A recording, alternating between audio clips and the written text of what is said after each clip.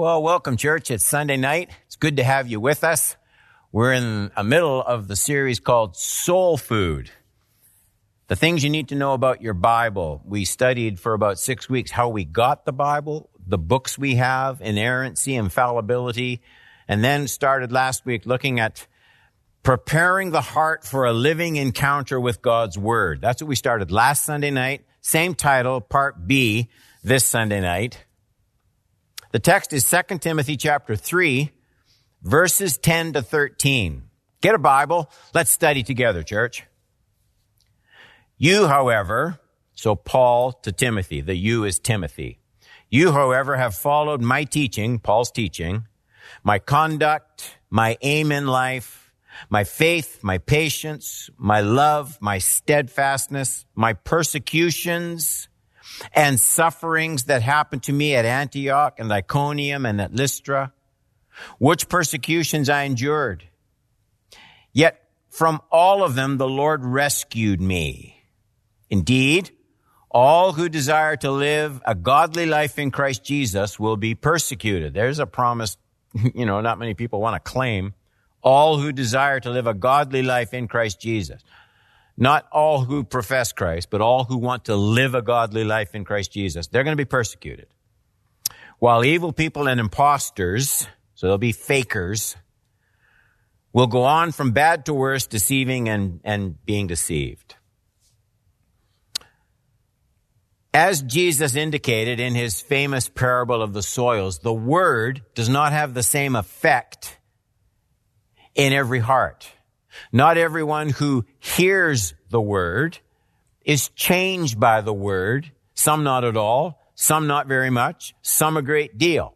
And so that's what we're looking at in this part of this series, preparing the heart for a living encounter with God's word. And the two grand forces in this text are the power of a great example and the power of the scriptures. We talked about that. And in this study, I'm going to finish the first one. We didn't get into the power of the scriptures. We won't for another week. But we started last week on the power of Paul's example to Timothy. So that's where we're going to finish. This power of a great example.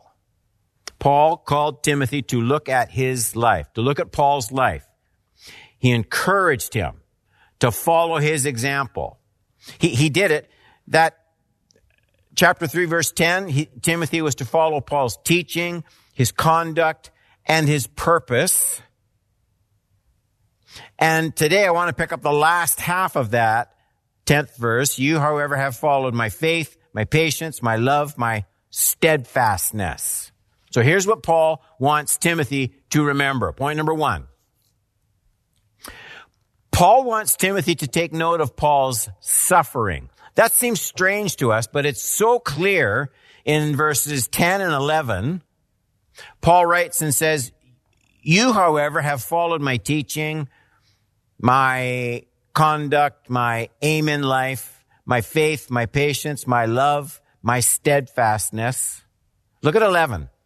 My persecutions and sufferings that happened to me at Antioch, at Iconium, and at Lystra, which persecutions I endured, yet from them all the Lord rescued me. Remember, Paul said all who want to be godly in Christ are going to be persecuted. So he talks to Timothy about the kind of persecution that Paul had experienced. And notice that Paul specifically asks Timothy to remember what happened at Lystra. It's in the middle of that 11th verse. His sufferings that happened to me. And then he says, and at Lystra. There's a reason that Paul wants Timothy to remember that. Timothy had been a citizen of Lystra. It was his hometown. So Timothy probably saw the events that Paul hearkened back to in Lystra. In fact, Luke actually records what happens. Let me take the time to read that to you. It's in Acts chapter 14, starting at verse 15. Here's Paul at Lystra. They perform a miracle. The people are gathering around and they want to start worshiping Paul like he's some kind of a god. And Paul is upset. Men, why are you doing these things?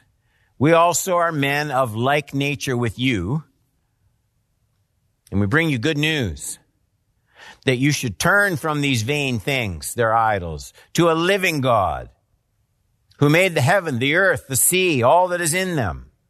Paul keeps preaching. 16, in past generations he allowed all the nations to walk in their own ways, yet he did not leave himself without a witness, for he did good by giving you rains from heaven and fruitful seasons, satisfying your hearts with food and gladness. Even with these words, they scarcely restrained the people from offering sacrifice to them. Luke writes now about the people. But Jews came from Antioch and Iconium, and having persuaded the crowds, they stoned Paul. They dragged him out of the city, supposing he was dead. This wasn't a light beating, because you don't think someone's dead if they've just left with a couple cuts and bruises. They think Paul's dead. That's how serious this is. 20. But when the disciples gathered about him, he rose up, entered the city. On the next day, went on with Barnabas to Derbe. When they had preached the gospel to that city, they made many disciples and returned to Lystra and to Iconium and to Antioch, strengthening the souls of the disciples, encouraging them to continue in the faith, and saying that through many tribulations, we must enter the kingdom of God. Now, apparently, Timothy saw this. Timothy saw Paul minister healing to a lame man. Everything was fine then. Timothy saw Paul explain that the power to heal wasn't his own, but it was a manifestation of the power of the gospel. And Timothy watched as that mention of the gospel, at that mention, Jesus and the gospel, the crowd turned on Paul under the instigation of the Jewish leaders, and the people stoned him, leaving him for dead. So Timothy saw that broken, bloody body of Paul lying as though dead on the ground. Paul had done nothing wrong. He had just been an instrument in causing a lame man to walk. But there's more. Timothy also knew that after being beaten and stoned, the text says Paul actually returned to Lystra. He goes back to where he was stoned, and he encouraged the disciples there. Wow. I mean, how did Paul encourage them? Well, by telling them that what they had just seen, Paul's unjust persecution, his beaten, broken body, Paul actually told these people that that was the entry point into the kingdom. Don't be discouraged. Tribulation is the path to glory. Now, if you think I'm kidding, I'm not. That was Paul's actual message. Look at Acts 14:22. How did he strengthen the souls when he went back to Lystra? Strengthening the souls of the disciples, encouraging them to continue in the faith, and saying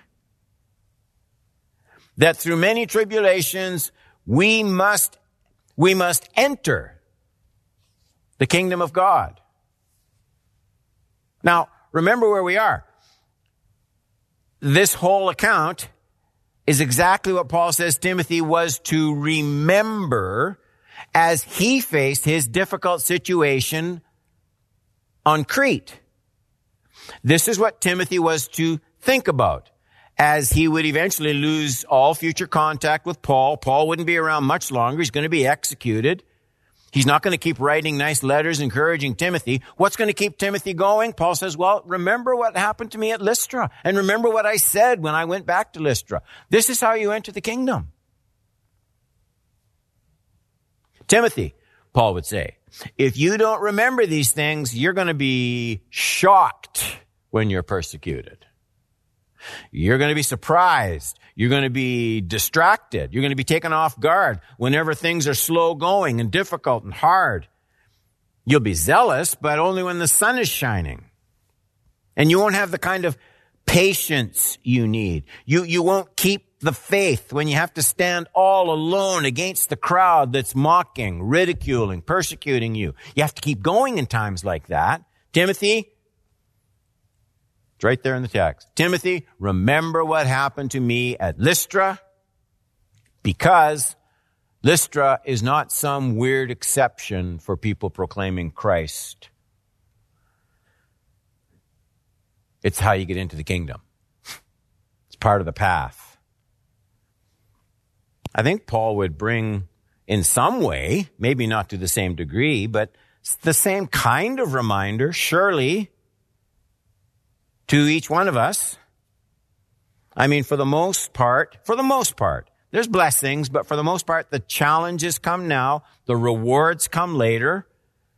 We have to live with patience. We have to live with an eye to future glory and reward. We have to be consumed with the blessed hope and a future hope. Here's how I think we should apply what we're studying right now to our lives. Okay, let me try and do that. So, point number 2, but I'm calling it life lesson number 1. Attachment to Jesus Christ always comes at a cost.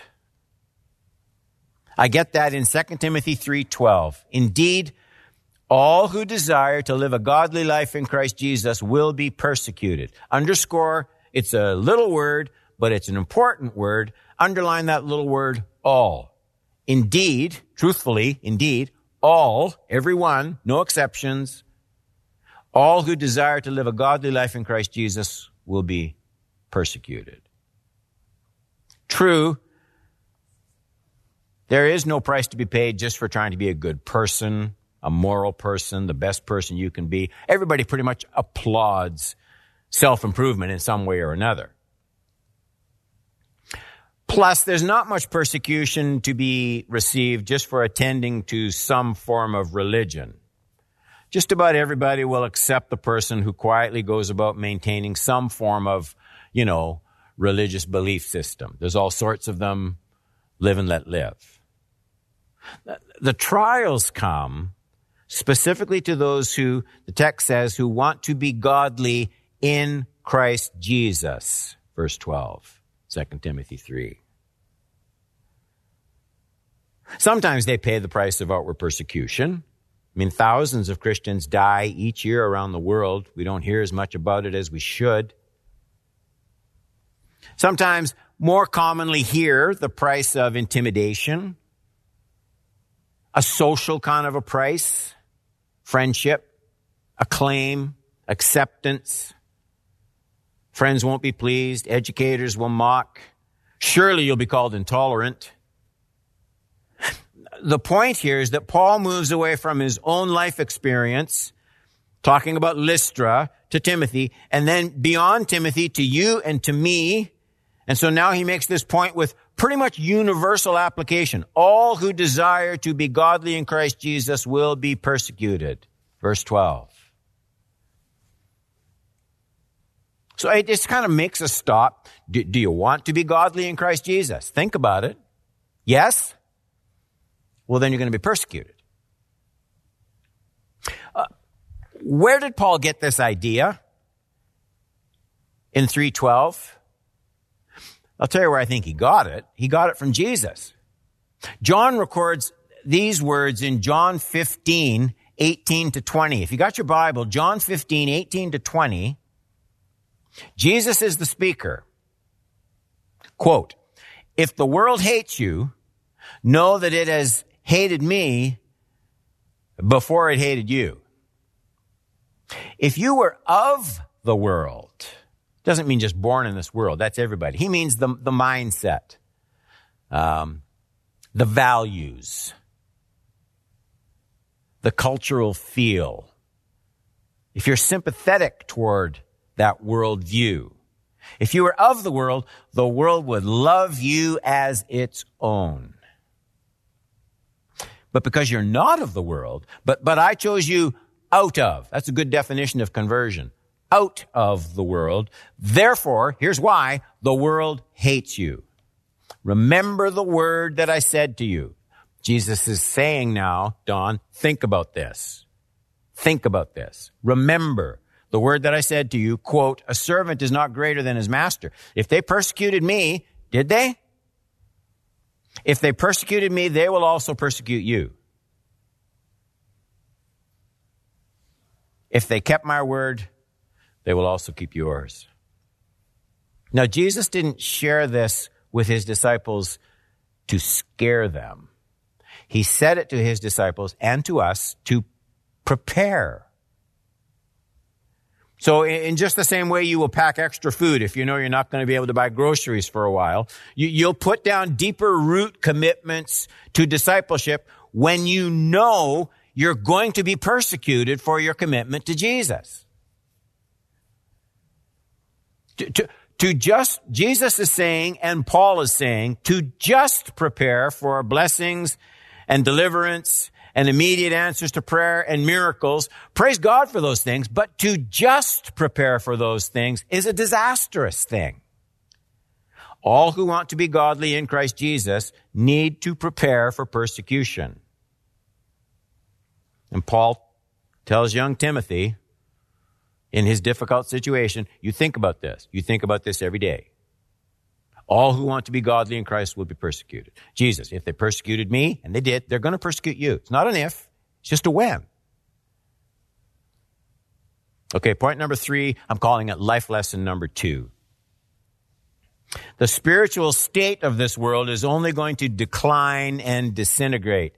I get that in 2 Timothy 3:13, where it says, while evil people and impostors will go on from bad to worse, they'll go from bad to worse.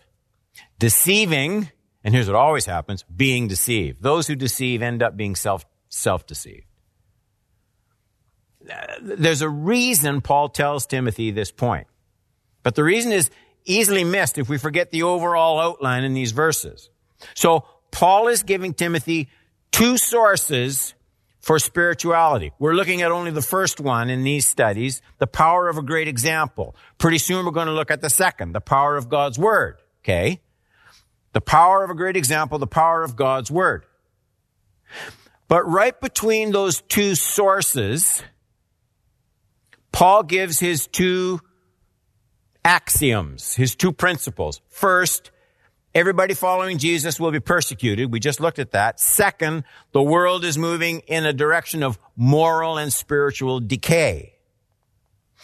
Why is it so important for Timothy to remember those 2 points? That everybody following Jesus will be persecuted. The world is moving from bad to worse. Why does Timothy have to remember those points? Well, the first point about persecution will give Timothy hope in the middle of trials. Okay?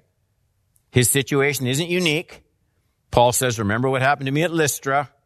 Paul was stoned to death just for ministering healing life. Now, the second principle about the spiritual state of this world just getting worse and worse, that isn't to give Timothy comfort, it's to give him warning. So the idea that everyone's going to be persecuted, that's to give Timothy comfort and to expect it and to make him ready for it. The idea that the world is getting worse and worse and worse, remember, Paul's talking to Timothy about the power of a great example. Why does it matter so much? Because they're going to get harder and harder to find because the world is getting worse and worse and worse. There are more rotten examples than good ones. Everyone is influenced by someone. Remember, I said last Sunday night, either you seek out and cling to a good example or you'll automatically drift after a bad one. And that's what Paul is warning about in this second principle. You can't afford to latch on to the patterns and teachings of this world because they aren't innocent. They aren't innocent. They're made to look innocent in every sitcom on television, in every movie. They're made to look funny. They're designed so Christians won't be offended by things that they're supposed to be offended by. And so Paul tells Timothy, this world, it's drifting into more and more corruption, more and more wickedness. You can't afford to be careless. They're heading toward destruction. So, especially when you feel the heat of persecution, while everyone around you seems to be having all the fun, and most of the Christians maybe compromise in all sorts of areas, it's easy to forget that they're all headed toward destruction. Make no mistake about it. There are many times when being godly in Christ Jesus will frequently put you totally out of sync with all that matters in the estimation of the surrounding culture. And so, Paul tells Timothy not to fall for that. It's the same advice that he gives to all of us in Romans 12:2. Don't be conformed to this world. Conform to the world doesn't mean, let me just pause. Being conformed to the world does not mean just doing the things the world does. That's the end of the conforming process. Being conformed to the world means no longer being offended by the values of the world. That's where it starts. First, it's just a mental climatizing. And then later on, it's the actions and the commitments. So being conformed to the world is, doesn't trouble me like it used to trouble me. Doesn't trouble me like it seems to trouble the writers of Scripture. Note what's at stake when we put these texts together. Here's what's in the balance when we follow great examples or poor ones. There's perfection on one hand, and there's destruction on the other. And it all hinges on where you shape your mind. In either direction, the process is gradual, almost imperceptible. Being conformed to the world, the examples, that's what we're talking about in our Timothy text. Or being renewed. Both happen gradually, and both have a lot to do with the feeding of your mind. We're in this middle of a series of teachings on God's Word. I know that. But God's Word only has power when it's cherished and applied. It has no power if it's just sort of a background hum that never comes to the front of your mind and challenges the values of the culture around you.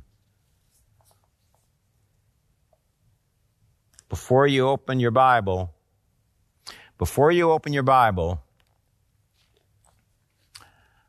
determine what way you want your life to go. Because that has everything to do with the effect this is going to have on your mind and on your heart. Or as the Scriptures put it, commit your way to the Lord. Make that decision, and He will bring it to pass.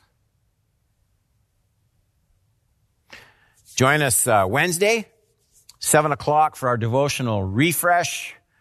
We're wrapping up Mark's Gospel. So many important things there, 7 o'clock. Join us there. Let's pray. We're grateful for these times of studying your Word. The power of a good example and the way our minds drift either toward the culture or toward Christ.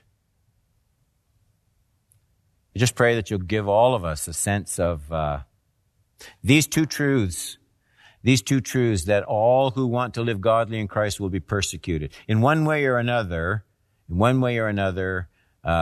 Christians stand out. They're meant to. And there'll be some kind of feedback to that. And then help us to be so careful with the examples we pick, because this world is getting more corrupt, headed toward destruction, and it gets harder and harder for lazy thinkers to believe that. But it's a sure promise from your Word. Bless it to our hearts, I pray, in Jesus' name. Amen. Blessings, church. Join us now for our prayer time.